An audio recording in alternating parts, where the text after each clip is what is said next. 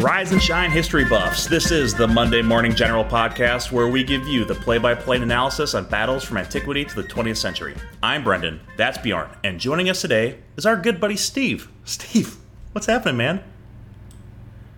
There we go. We got the salute. Good to see you. Okay, at the end of our last episode, Bjorn, you said you wanted to talk about the Spanish Armada. So before we get into all of it, why did you pick this battle? Oh, yeah. All right. So a couple different reasons. First main reason is we needed something that was kind of in the middle of the timeline, right? We'd done ancient history. We've done more modern with World War II. We've done World War I. We've done the Civil War. Moving back, we've done the fall of Constantinople. We needed something that was in the 1500s.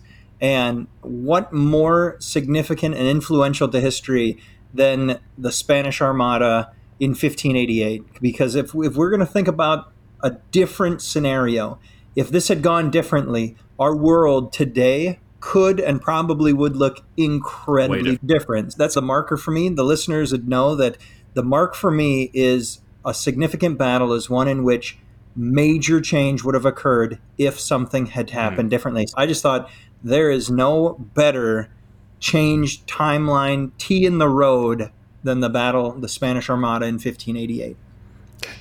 All right. The Spanish Armada, or the Invincible Armada, was a massive fleet sent by King Philip II of Spain to invade England in 1588.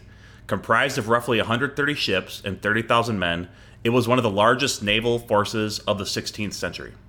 All right. Actually, Brendan, I'm going to stop you there because I really like the Spanish name for their armada. Ooh. It's the Grande y Felicissima Armada, which is the great and most fortunate armada. So whenever you name something... Did they name this before the sinking of the Armada? Yeah. Yeah. So like you name something invincible, you name something fortunate, man, you're just asking for trouble. You're asking for it. The Armada aimed to overthrow Protestant Queen Elizabeth I and restore Catholicism in England in response to English support for the Dutch revolt against Spain and English raids on Spanish colonies and vessels. However, the English Navy, using innovative tactics and superior artillery, along with unfavorable weather for the Spanish, resulted in the Armada's defeat.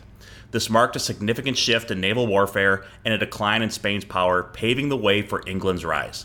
The defeat bolstered the Protestant cause and influenced Europe's religious landscape, underscoring that smaller, agile force can overcome seemingly invincible opponents. Okay, Brendan. So I want to first go back a couple decades here before we start getting into... We're not going to go crazy. We're just going to go back a couple decades. Yeah. Just a couple decades, all right? So what I found really interesting is that Spain and England had been allies for many decades prior to this. So France was this dominant force in Europe, and as such, an alliance was cultivated between both England and Spain. All right, these two nations, for example, they went to war against France 3 times during King Henry VIII's reign. Now, he reigned for a long time, but going to war 3 times against France is a lot, and you got to be pretty decent friends to go in every single time with your ally. Here's the problem, though. Spain's Catholic, and England is going to become an Anglicanized Christian church with King Henry VIII's divorce of his first wife, then beheading of his second wife, all that kind of stuff. They're going to become pretty Anglicanized after he creates that new sect or new denomination within the Christian church. So after he dies, his son Edward VI dies with no heirs. Then his Catholic daughter Mary ends up marrying the King of Spain, King Philip II, and then they attempt to bring England back to Catholicism. She's going to get this nickname Bloody Mary because she's going to burn a lot of people at the stake. It's going to be a mess. Is that where the delicious drink comes from? I don't know if that's where the drink comes from. It must. It has to. We'll give it to it. We'll give it to her. We'll give it to her. Steak of celery symbolizes the steak. Oh. For real? Are you making this up? I mean, the steak was full of fiber and good for you. Yeah. There you go. Yeah. All right. Got everything going. All right. So he's going to persuade Mary to join him in another war against France, where the English it's going to be devastating for the English. They're going to lose their last port on mainland Europe. It was the city of Calais. The French are going to capture it. A huge blow to the English, both monetarily, because they're going to lose their last mainland port, but then also in prestige. Mary is quoted as saying, "When I'm dead and opened, you shall find Calais lying in my heart." This is the end here of this relationship between the Spanish and the English fighting against the French. They're going to suffer this major defeat. Mary is going to die, and then Elizabeth I is going to become the Queen of England, Right. and this relationship between Philip II of Spain and the new Queen of England is really going to sour. Yeah. Queen Elizabeth I cultivated a cult of personality in England, portraying herself as the Virgin Queen, wedded to her kingdom and people. She pursued a middle road in religion and promoted reconciliation after the bloody conflicts of her siblings' reign. Elizabeth was frugal with finances, and her modest court contrasted with the grandeur of other European rulers. She relied heavily on trusted advisors like William Cecil and Francis Walsingham to provide prudent counsel on both domestic and foreign affairs. So let's talk about King Philip II. So he was a reclusive, austere figure, rarely seen even at his own court in Madrid. Much of his reign was spent at the monastery palace of El Escorial outside the capital, which Philip had built as a monument to royal and religious authority. He neglected states of affairs to focus on religion and micromanaging his far-flung empire through all of his paperwork. And then think about it, like his far-flung empire. Try and manage an entire empire that goes all the way. You're in Africa, you're in South America, you're in Central America, you're everywhere. Asia. The sun doesn't set on your empire, and the fastest thing is either a ship or a horse. A ship or a horse, that's right. Elizabeth inspired loyalty through charisma and rhetoric. Philip demanded obedience from his subjects. Philip vigorously expanded the powers of the Inquisition to root out heresy and heavily taxed Castile to fund his ambitions. His Orthodox Catholicism led Philip to burn Protestant books and ban foreign ideas. Elizabeth maintained relative religious tolerance and encouraged new learning and literature. She did suppress Catholics in England, though. It wasn't super tolerant, but it was more tolerant than Philip. He was tolerant to Protestants. Yeah. More so than her sister, half-sister. Very true. Yeah. Much more. Elizabethan England saw flowering creativity, which had no parallel in the more conservative Spain ruled by Philip. Spain sounds like not a great time in the 1500s under Philip. Sounds kind of dour. Their differing outlooks were reflected in how they waged war. Elizabeth avoided conflict when possible and relied on innovative asymmetric means like privateers. The bureaucratic Philip readily used overwhelming force and lived through crusades against Protestant enemies. These contrasts fed the rising rivalry between England and Spain. Elizabeth was the daughter of King Henry VIII, like Bjorn had mentioned, and his second wife, Anne Boleyn. Henry had separated the Church of England from Rome in order to divorce his first wife, Catherine of Aragon, mother of Mary Bloody Mary Tudor, future Catholic Queen of England, succeeded by Protestant Elizabeth I, and the wife of King Philip II, to marry his wife, Anne Boleyn. Elizabeth thus represented the new Protestant direction in England that Philip saw as a threat to Catholic Europe.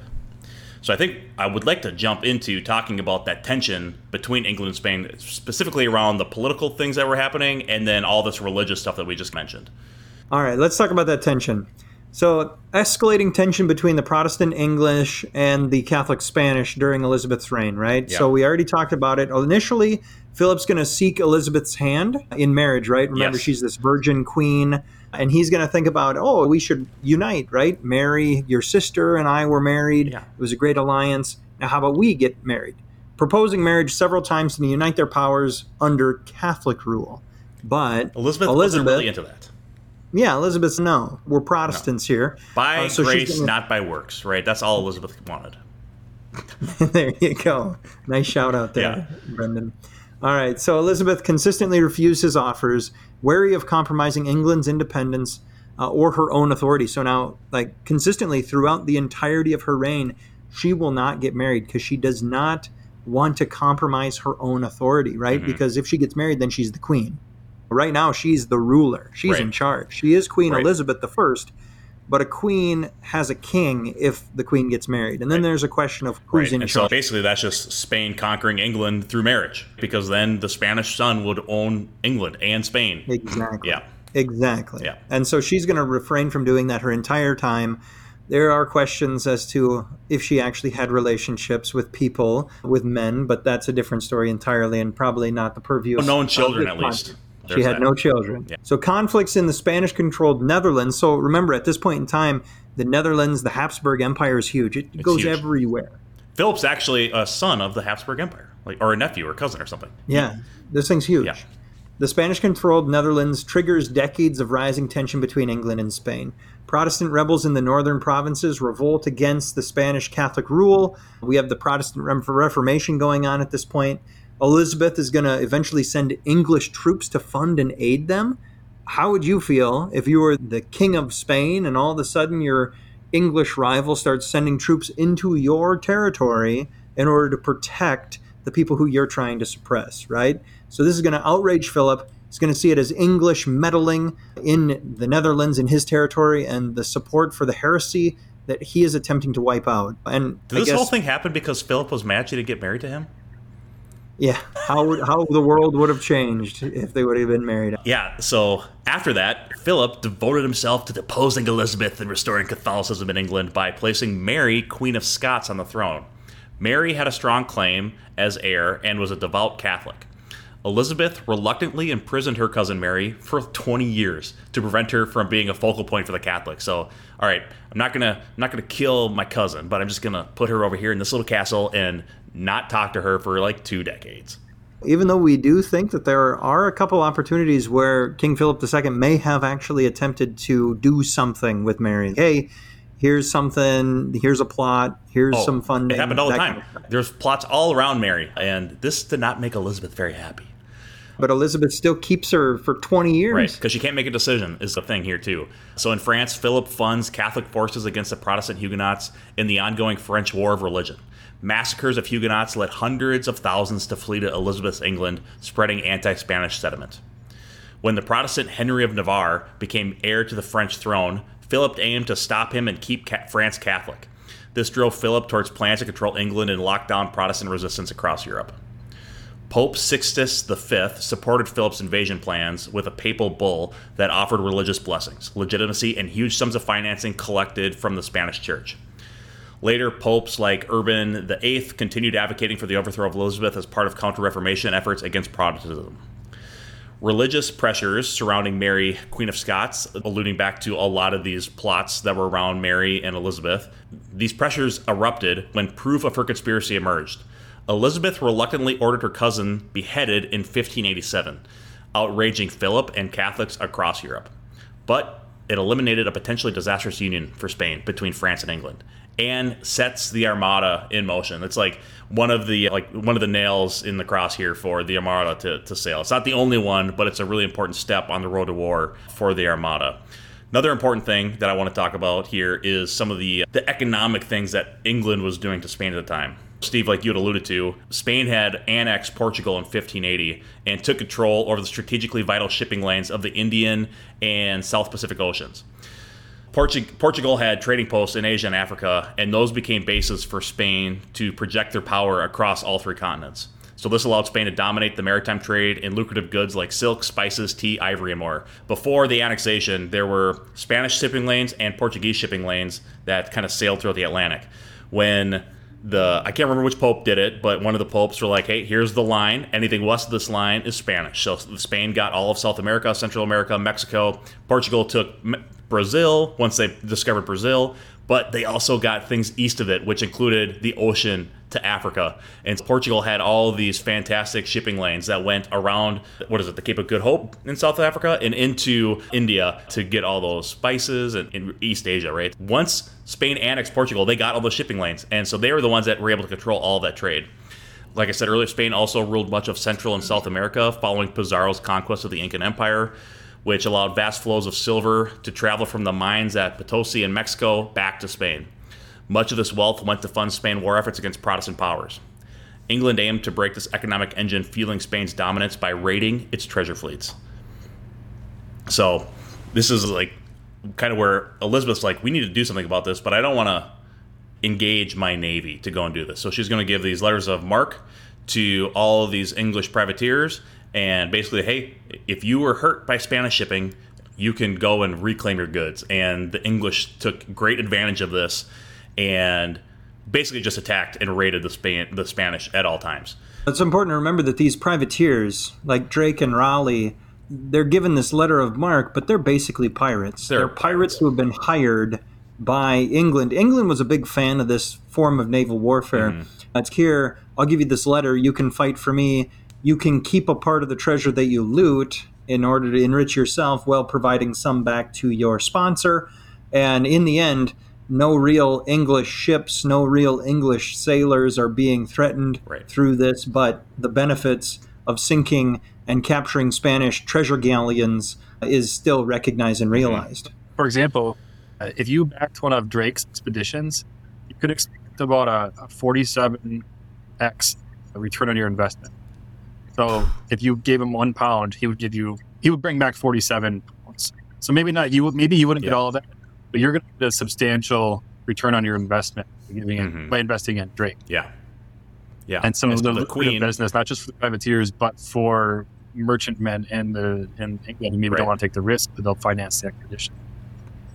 And like Bjorn had said, it was lucrative for the crown too, because Elizabeth would back them. She'd give them a couple of her galleons and then some money to go and fund these adventures, basically.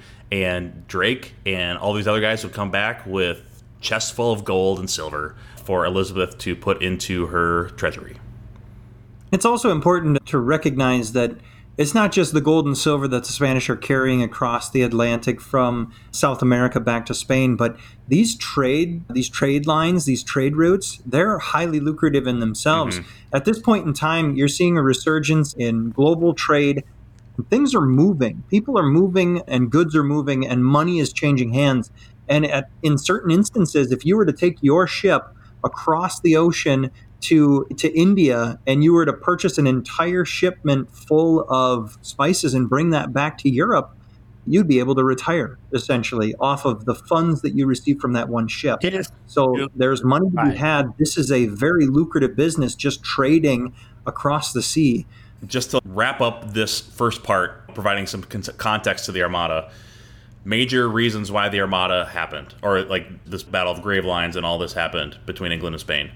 Religious differences, tension, right? Protestants versus Catholics.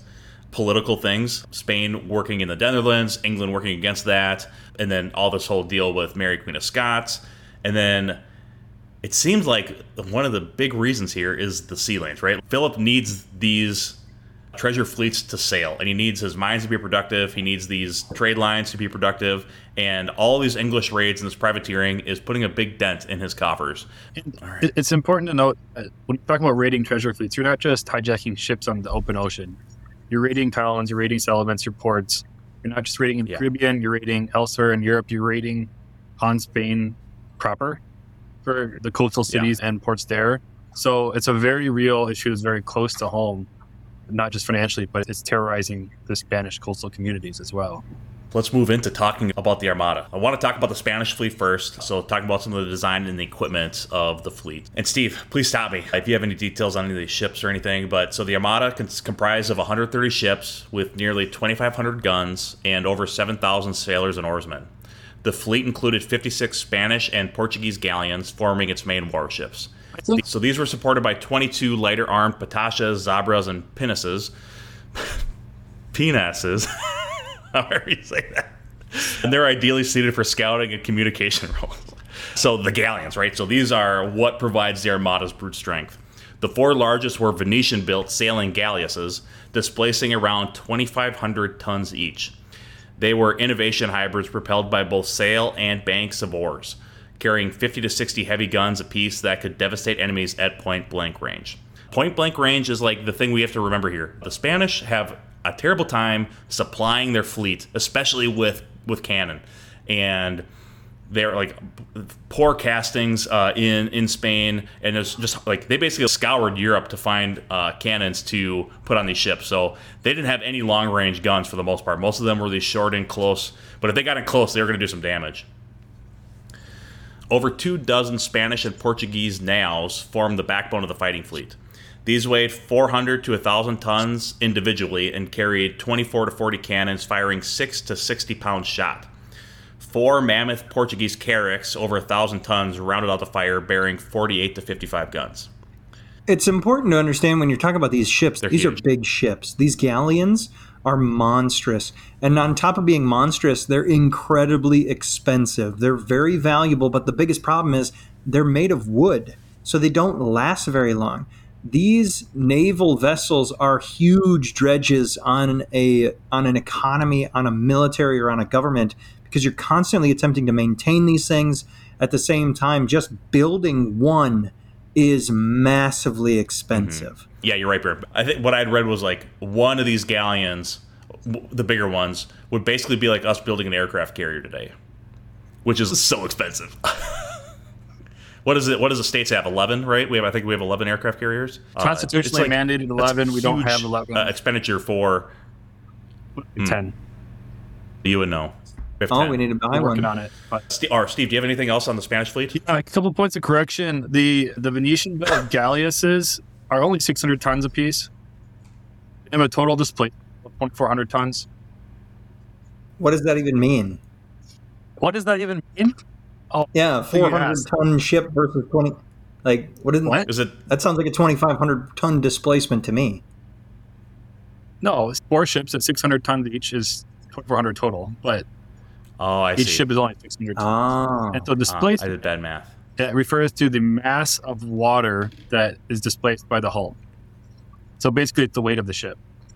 And so this is how we can compare ships of similar size based on how much water they displaced. And so, Steve, is it more important to have more ships or more displacement? It really depends what you're trying to do. If you have lots of itty-bitty ships, lots of ton ships, versus one 500-ton ship, you can put up a heck of a lot more cannons, bigger cannons, heavier cannons, more armor on that heavier ship, and you can sit around and pick the little guys out of the water all day. But you're going to lose things in terms of maneuverability. You might gain things in terms of stability. You're going to have a deeper draft as a heavier ship, so you're not going to be able to run in some of the shallower waters. This is why we see all the different watercraft we see today. We see john boats in swamps, shallow draft. They can go over those muddy, swampy areas. You're never going to take that in the ocean. It's going to flip right away. So we see in Armada, you have all these different ships. To Bjorn's point, these things are crazily expensive. A capital war ship of the line, a modern day like aircraft carrier of thing, beyond the order of 1% to 2% of a GDP. So these things are crazy expensive. But in terms of size, compared to modern ships, these aren't that big. A modern day Arleigh Burke class destroyer is about 10,000 tons displacing. A Titanic displaced about 50,000 tons. And so these are big ships for the era, strong ships, but they're not huge. The really interesting thing about the Spanish Armada is that they do incorporate craft from all over the place. You mentioned the galleasses, which are oared ships that also have sails. They're like a galleon with oars, but they also have galleys. And we're at a point in history where sails are becoming dominant. But when you are looking at navies that were based, say, in the Mediterranean or the Baltic Sea, they still, at this time point, are using oared galleys like they were using back in ancient Rome or ancient Greece, because those are the most effective ships for those waters. But when you get into the open ocean, you need more stability. The sails are more helpful. We know the Vikings existed and they were traveling across the ocean maybe 500 years before this, right? So it was an evolution and innovation by necessity. But we're at a really interesting point in history right before sails become completely dominant on the open seas, and we enter into what we call the age of sail. And so we see that also in the battle tactics that are used by the Spanish in these fights, and by the English as well. That's maybe all I have on the ships. You mentioned the guns. The interesting thing, and this becomes important when we talk about tactics, with the kind of the galleys and the oared ships, the guns were placed in the bow of the ship. The galleys still have rams at this point in time. The galleasses, they have guns in the bow. They might have them on the side as well, I think. But the idea was that the ship is strongest. You point it at your enemy, and then you can ram it or you can shoot it. And you can use the oars to propel. The challenge, and we see this with the Armada, the galley ships, the true galley ships, don't do well in the open ocean. They're too long, too narrow. And when you have lots of waves and you have the ship is long and narrow, the wave rising up and down causes the ship to bend and snap and creak, and it wears on the ship. The tactics in these ships are designed to point the bows at the enemy and not the sides of the ship. Whereas a ship of the line or a sailing ship or any ship with a lot of guns on it, they're all at the side ports, right? And you turn the ship sideways and you do because you want a broadside, right? And put a ton of cannon at a guy. Yeah, the term broadside. These galleons don't do that? No, some the galleons, because there's oars there. The galleons can do that, but galleys, the galleasses are designed more for that bow force attack. And the ship tactics that are used by this are still based around this old school way of thinking around bow force. That's why you have this lunula sort of formation, this crescent formation, which we can talk about later. That allows the bows of the ship pulling towards the enemy and kind of a pincer movement to grab them. That's perfect. Let's talk about the English Navy, and then Steve, give us kind of the difference as soon as we get done with it. All right. So the English Navy assembled to oppose the Armada, comprised of about 200 ships. These are going to be significantly smaller ships in some cases, but at its core, there are 34 Royal Navy galleons, 12 heavily armored merchant vessels owned by nobles like Sir John Hawkins, which that's super good of him to join the cause. You know what I mean? So the Navy's ships included faster purpose-built warships like the 500-ton Ark Royal, had 38 guns. The 400-ton Revenge had 46 guns. And they maximized their firepower and maneuverability over transport capacity. So they're going to increase their ability to throw lead down range and their ability to move over their ability to transport stuff and people. Hawkins' 800-ton Elizabeth Jonas boasted 54 guns, so that is a very heavily armored merchant ship, which rivaled Spanish galleons. In total, the English had about 150 heavy cannons and then 300 smaller culverins and demi-culverins, outranging the Spanish guns. That's a big point here. That's a huge difference between these fleets is the range that they can shoot at effectively. English can shoot a lot further. So nearly 80 lightly armored pinnaces and row barges carried advanced long-range culverins suited for harassing actions. The English focused on ranged firepower and speed in their ships rather than close-quarters engagement. Drake's squadron specialized in hit-and-run raids, carrying up to 10 guns on 120-ton warships like the Golden Hind, along with landing craft. Over 50 armed merchant vessels conscripted to the battle. The Armada formed the fleet's irregular rearguard. So you've got 50 guys who you said, hey, it's time for you to load up, mount up, let's go. You're coming with us. So in all, England mustered around 400 rapid-firing long guns of various calibers that could tear into lumbering Spanish ships from a large distance, plus nearly 200 close-range demi-cannon to sweep the enemy's decks. Their smaller ships required precision coordination, but allowed a much nimbler maneuver. We have to think about, from English perspective, first line of defense the English has against anybody is the Queen's Navy. And the second line of defense, the English is pretty much nothing.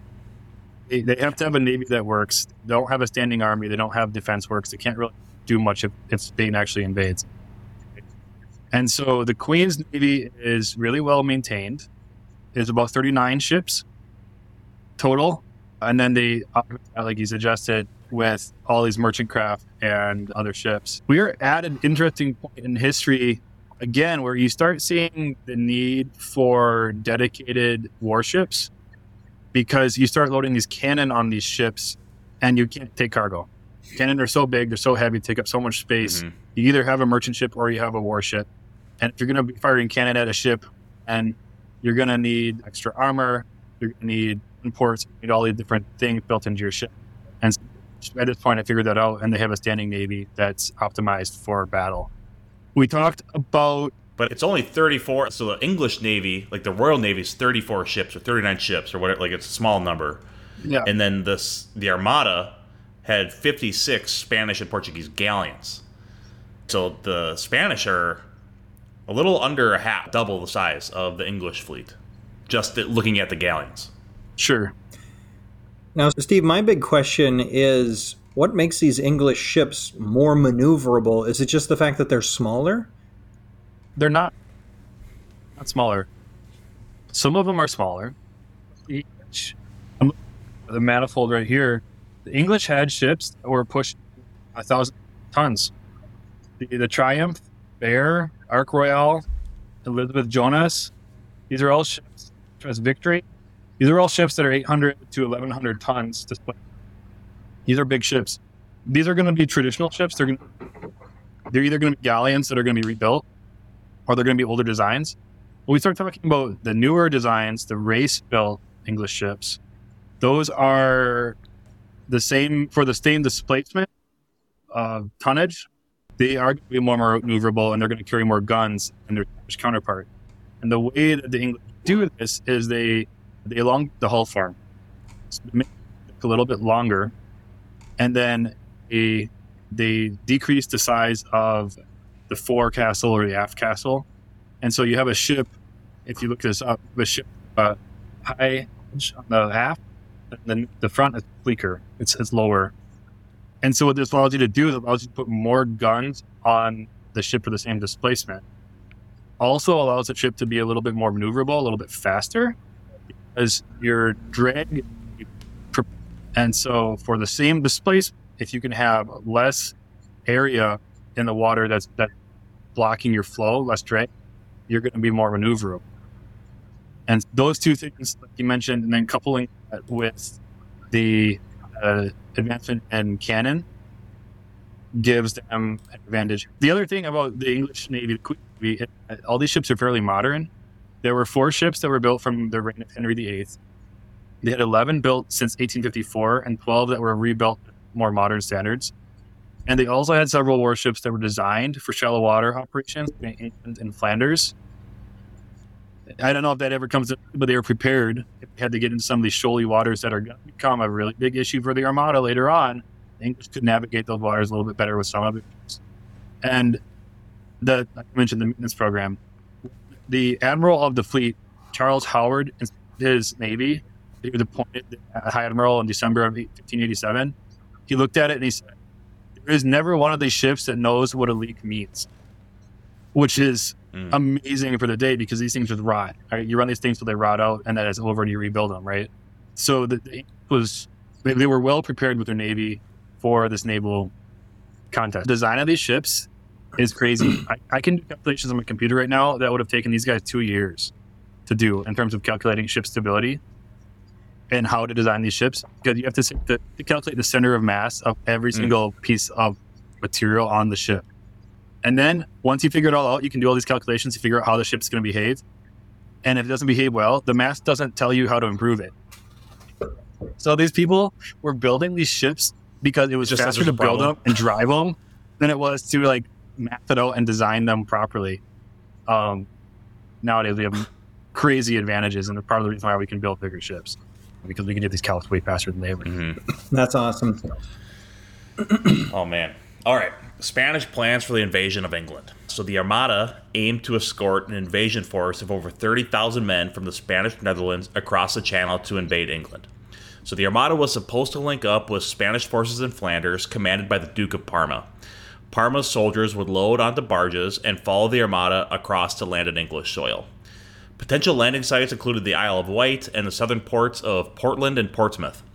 With its massive size as protection, the Armada would secure anchorages and provide covering fire for the troop barges to unload. Spanish pike regiments would quickly establish beachheads and advance inland.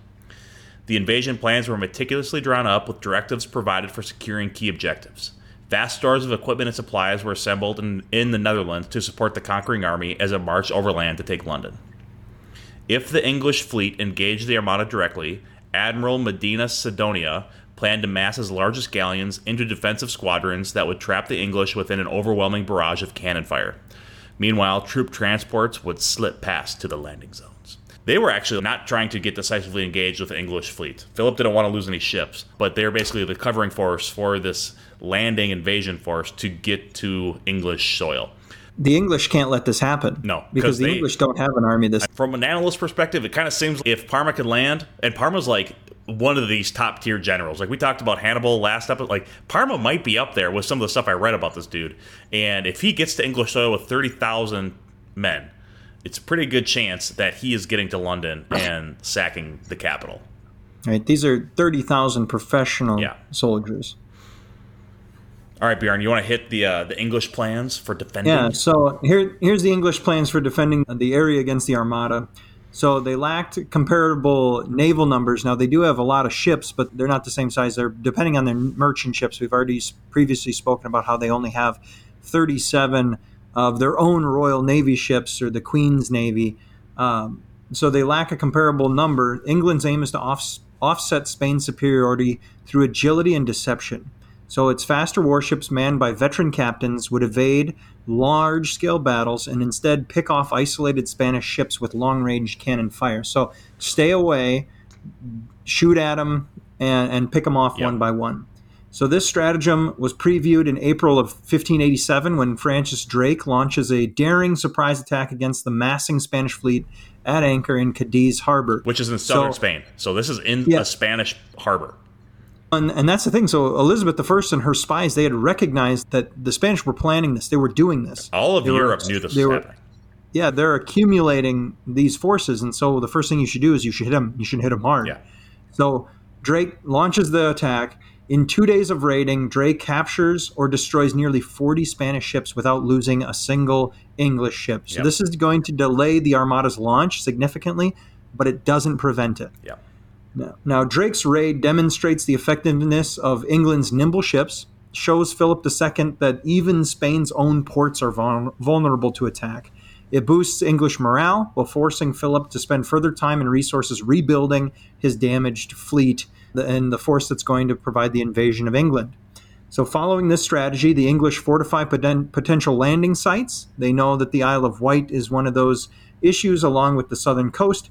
They're going to provide gun batteries. They're going to improve them. They're going to muster their militias. Beacon networks are established to quickly spread word of the Spanish movements. Remember, there's no telephone, there's no telegraph. It's horses, it's lighting beacons. The fires of Gondor.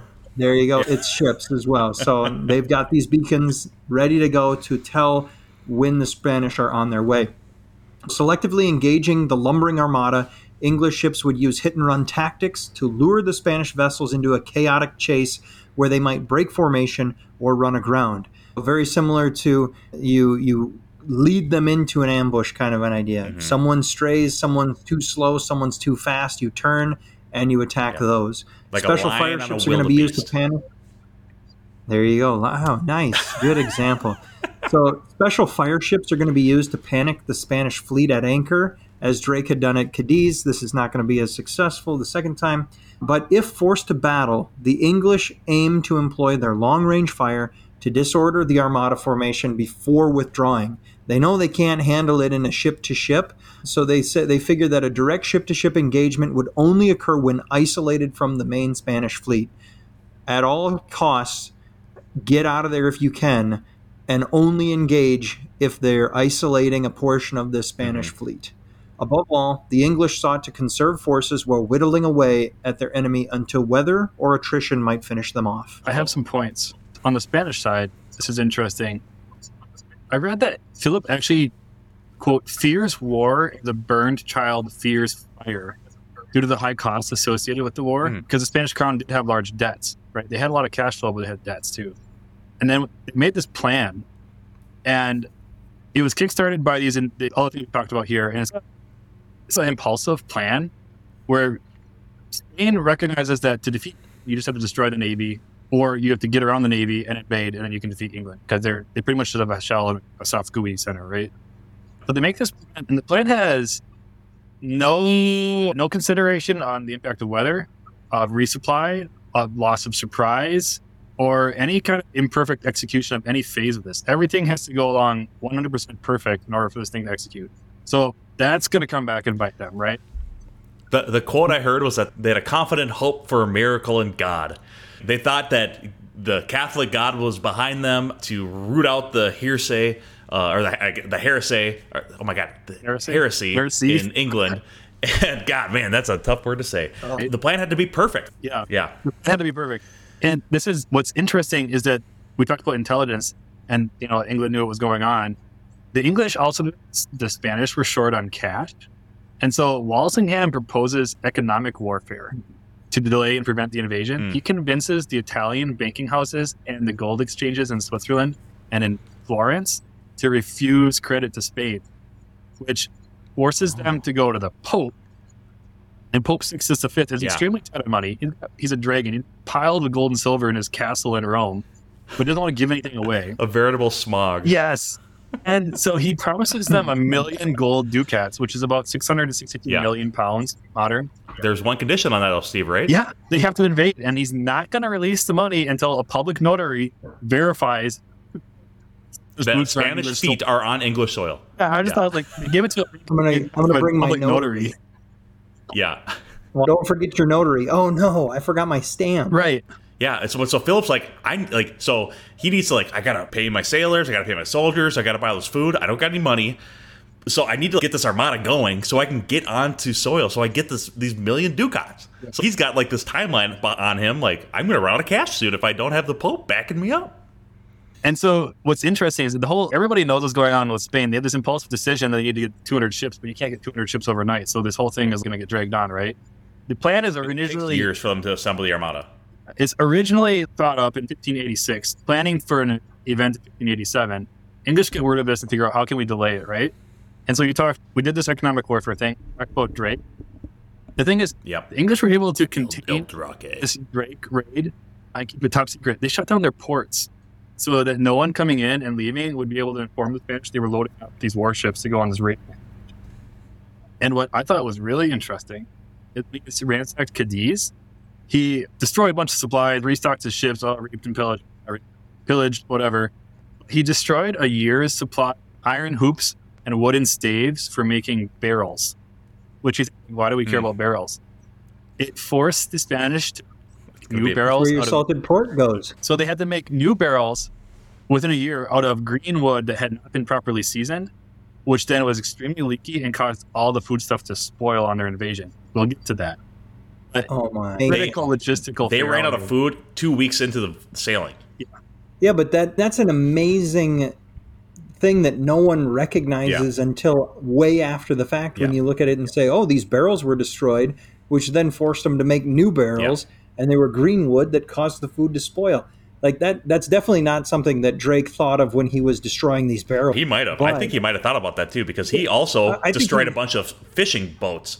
So they had a fish shortage in Cadiz or in Lisbon or wherever. It's just economic warfare. You're going to destroy everything that you possibly can. But the ramifications of what he destroyed, the dominoes fell, and that's a big deal. Drake pushed so hard that actually one of his ships mutinied and went home. They're like, our food is bad, we're leaving. So he declared all those sailors a death sentence in absentia. I don't know if it was actually ever carried out. But they actually ended up capturing a spice carrack, the San Felipe, which I think was worth about $35 million in modern day. And so that was plunder that they were able to bring back to England as well. So all in all, he destroyed over 10,000 tons of Spanish shipping, which is a lot. That's a lot of shipping. That's the weight of the whole English fleet, right? All over again. Mm-hmm. And he wanted to go and raid the bullion fleet, but we talked about Elizabeth's indecision. She was like, no, I want to stay home because we might still make peace with Spain after you just like destroyed the years of their barrels. Yeah, like they're really going to go to peace right now, man. So anyways, he wasn't allowed to go raiding. I also thought this was interesting, back to like non-traditional forms of warfare, or maybe these are traditional because they date back. They had spies. The English had spies in the household of the Armada chief of command. He was Santa Cruz at the time. And so they had a copy of their most recent order of the battle, dated March 2nd, 1587, all the plans, the whole bill of the fleet. And they learned they weren't going to be able to complete the mission time in 1587. They needed to wait for the next year. And so during that time, they used propaganda and psychological warfare to drum up nationalistic sentiment at home. And then they pressured Spanish morale in Spain. Stuff like the Spanish are going to come and they're going to eat your children and all that kind of jazz we hear all the time in war. False rumors in English papers telling stories about things that sound kind of believable, paint Spanish ears in a really terrible light. What I thought, this is crazy. They were printing weather almanacs in Amsterdam and Paris, forecasting strong storms in 1588 that would spell disaster for the Armada. Actually damaged recruitment for the Spanish forces, to the point where the Spanish were cracking down on astrologers who were predicting false and discouraging predictions.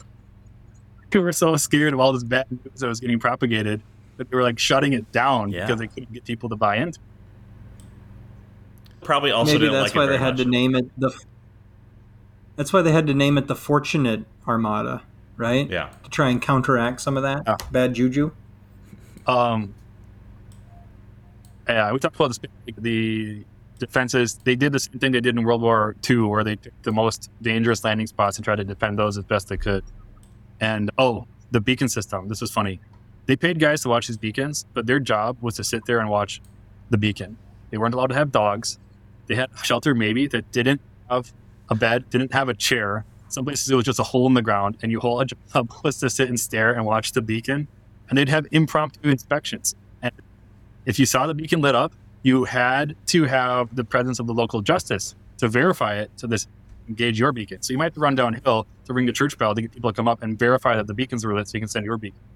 But This allowed communication of impending invasion to reach London within an hour. Really fast, speed of light communication with slow junctions. But then you didn't have any accidents where all of a sudden the entire English Navy starts sailing because somebody threw a cigarette into a pile of wood. Maybe not the Navy, but they had to assemble militias a few times because they accidentally lit the beacon, or they thought another beacon was lit, but it's actually people hunting, trying to smoke out a badger, for example. Or making a campfire. Yeah. But overall, it's a system that works. So it was good to get it verified, actually. Yeah. Oh, the other, I don't know if you guys talked about this at all, but Philip was a micromanager, and he was fixated. And like you look at Hitler in World War II, and this was his personal passion, and it was going to go the way he wanted it to go, and he pushed it against the advice of multiple people in his military chain of command. And we can talk about that maybe a little bit later, but these people didn't really buy into it very well. But it was his holy crusade that he was going to push. So the Spanish Armada was initially placed under the command of Admiral Don Alvaro de Bazan, the Marquis of Santa Cruz, an esteemed naval officer who had convincingly defeated Philip II's enemies in the Mediterranean at the Battle of Lepanto. However, Santa Cruz died just months before the Armada's launch. He was replaced by the Duke of Medina Sidonia, Don Alonso Perez de Guzman, who was known as an effective administrator, but like Bjorn, you said earlier, he had no naval combat experience. He was aided by Spanish naval officers like Martinez de Recalde and Juan Martinez de Leyva, who provided expertise in sailing and ship handling. So he had some experienced Spanish commanders. He also had experienced land commanders joining the campaign. The first was Don Alonso de Vargas. He led the initial invasion force planned by the Duke of Parma in the Netherlands. And then Duke Hugo de Moncada commanded one of the Armada's 4 squadrons and was a respected veteran. Several Spanish commanders raised concerns about the overcrowded ships, disorderly fleets, and complications of linking up with Parma's forces. The English were led by Lord Howard of Effingham, who served as Lord Admiral, commanding the English fleet from his flagship, the Ark Royale. He also lacked real naval military experience and was given this position because of his closeness with Queen Elizabeth. He also had subordinates that were very strong on the seas, though. So he had men like Francis Drake, John Hawkins, and Martin Frobisher, all veteran privateers and blockade runners. Each of them had extensive experience navigating the waters around England and raiding Spanish ships and ports. Drake, in particular, was considered England's greatest sea captain, known for bold attacks like his raid on Cadiz, like we talked about, and their leadership proved decisive in defeating the Spanish fleet. All right, so assembling the enormous armada imposed immense logistical challenges for Philip II's Spain. Though they're rich in colonial treasures, Spain lacks a developed industrial economy to fully outfit and supply such a massive naval expedition. Philip turned to purchasing provisions and material from abroad to complete the effort.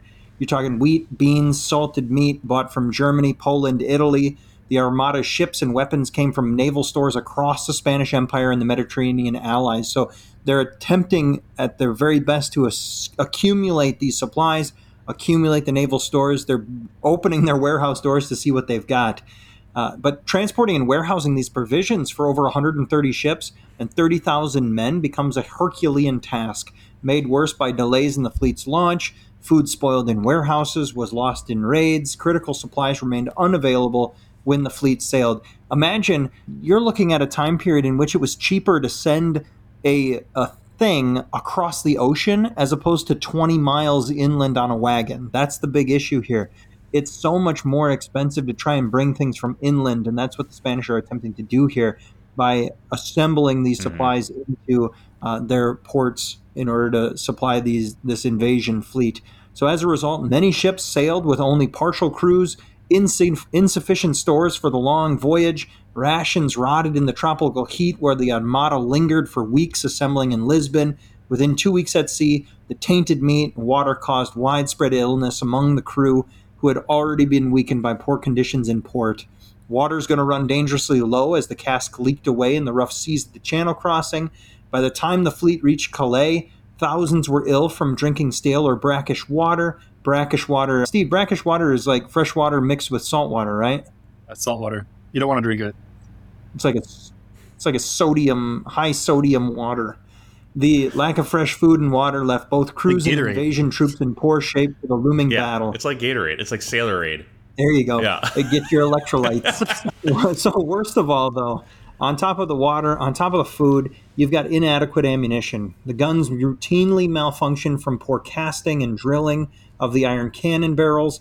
On July 29th, many captains reported having only 3 to 9 rounds left per cannon after just a few skirmishes, far short of the minimum 200 rounds that were advised by naval experts. With the guns falling silent, galleons were rendered helpless specters on the water, unable to answer the barrage from English warships or lacking the land or to support the landing. The appalling resupply efforts condemned the once invincible Armada, no longer fortunate at all. Despite pleas from his commanders for more time and resources, Philip pressured the invasion forward, unwilling to delay when England seemed vulnerable. But the chronic shortages crippled the Armada even before it left port. So a lot of that has to do with Philip being on this crusade to destroy England, at the same time realizing that he only gets his money after the notary signs the note.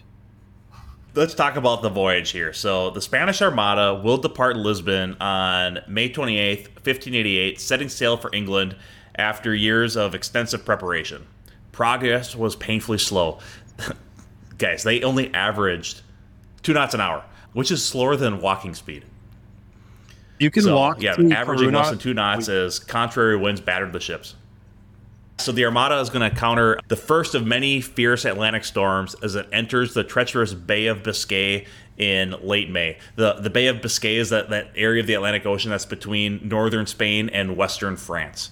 So it's like that little triangle of water, that little bay, that big bay. Powerful winds are going to whip up 40-foot waves, and they're going to just toss these ships like crazy. Vessels are scattered across hundreds of miles, and some of them are going to be driven as far as Scotland. They're all over the place. This extreme weather is going to disrupt the fleet cohesion and their formation. Dense fog will set in and just add to the confusion. It's going to cause collisions. Ships struggle to see where they're at. So many are going to return to port with serious damage from the pounding waves and wind. One thing that's interesting to think about is where these sailors and soldiers spend their time on these ships. They didn't have berthing for them. They didn't have hammocks for them. They were just trying to lodge wherever they could find a place to crash when they were off duty, if they were ever off duty. Yeah. And so what they did is there's not a lot of space in these ships, and packed full of sailors and all of the soldiers to support battle. And so they would build little... And barrels of rotten meat and brackish water.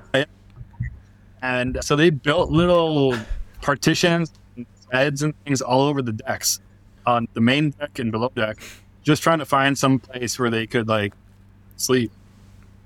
And so they're doing this, praying for good weather the whole time. It's kind of a miserable voyage, and everyone signed up thinking this would go fast, and it doesn't. And they're all stuck out there in the storms. And we see when we get up to around Corunna, you talked about the food being spoiled, all this kind of stuff. There's a massive storm that goes through it, just knocks out the fleet, and has to get completely over a period of a couple months. Yeah, so they get to La Corunna, Spain on June 23rd, a month after they left Lisbon. So they basically went north and then east around Spain. Corunna's, I think, in the central northern part of Spain. It took them a month just to sail around that little corner of Portugal and Spain at the top of the peninsula. So it's they don't get northern Portugal at all. Oh, okay, yeah. So not even in the center. No, it's just around the bend. Yeah, it's an embarrassment. Just around the river bend. That's right. Yeah, that's an embarrassment. So, Steve, like you had said, right? So they get to La Corunna, and they're going to spend nearly a month there making repairs and trying to resupply, getting sailors into La Corunna so that they can rest and refit themselves. They do take on an outbreak of typhus, which kills hundreds of sailors and Marines confined aboard the ships. Morale continues to plummet as they await for orders to sail. Steve, do you have any other notes on what happened at Corunna? Any of these repairs or anything? One person reported the storm as being so violent a sea and wind had never been seen. And the storm lasted for days. You mentioned them getting scattered all over the place. Many ships were missing and damaged. The interesting thing is, up to this point, the Medina Sidonia had really been super on board with expedition. He tried to turn it down initially. I've never commanded anything at war. I'm not even a sailor. Don't sign me up for this. Yeah, and Philip took it to be like, oh, this is a humble guy. He should be a commander. Yeah, and Philip told him, or his counsel wrote him back and said, no, you're probably the best person for the job right now. You're an expert in naval combat. You know what's going on. And he was like, no. So when they get to Corunna after a month and everything's destroyed and it's all wrecked, rebuild half the fleet again and resupply and do all this stuff, he pings Philip again and he says, Sire, how do you think we can attack so great a country as England with such a force as is now? Maybe we could come to honorable terms with the enemy. And Parma, around the same time, writes to Philip and says, hey, I'm worried that Sidonia persuaded himself that I might be able to go out and meet him with my boats, my little flat river boats that I built to ferry across the channel.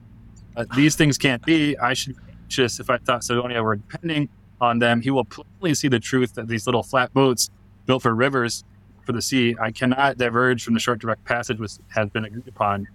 If we came upon by any armed English or Dutch rebel ships, they would destroy us. Philip is really upset by this news. Up to this point, some of the complaints and some of the concerns that Sidonia had been sending have been shielded from Philip, but now they've gone. They've launched, and he's like, no, this is a holy crusade. We'll just pray harder. You guys got to go. God will be on your side. The miracle will happen. That's the best part of the plan. And it doesn't even have to do, like, some of these concerns aren't even around the logistics of the supply or the ship's health. It's the fact that they don't even have a plan for getting a port. They don't have a plan for ferrying the Duke of Parma. It's going to take multiple trips to transport the Duke of Parma. So commanders, the Armada, are also writing to each other, and we have these records. And it's like, we don't think this can go either. Like, what the heck? Why are we doing this? All, for some reason, continue to push. There's a lot to be learned there. Yeah, so they're in La Coruna. July 19th, they finally leave after 2 months from leaving Lisbon. And then 8 days later, they spot English shore, right? They get to the area near Cornwall. In that transit, they lost 3 ships. They end up losing their flagship, who spends the rest of the campaign in French ports being refitted. And then they lose 2 of their galleys and a galleass due to weather and damaged rudders. We're going to cut it off here. We've had a really great discussion getting us to the English Channel. So next episode, we're going to get into some of these battles, right? We're going to talk about the fire ships of Calais. We'll talk about the Battle of Gravelines. We'll talk about the disbursement of the Spanish Armada following the battle. Everyone, thank you so much for listening. We love having you here. Steve, thanks for joining us today, man. It was great to have you here. So appreciate that. We're glad that you're going to be joining us next week to talk about the battles and how these ships operate. So everyone, please go and subscribe to your podcast platforms. Leave us a review. We appreciate it. The podcast is now on YouTube, so you'll see this thing come out on YouTube soon. If you aren't, it's good to see you, man. Appreciate you. MMG out.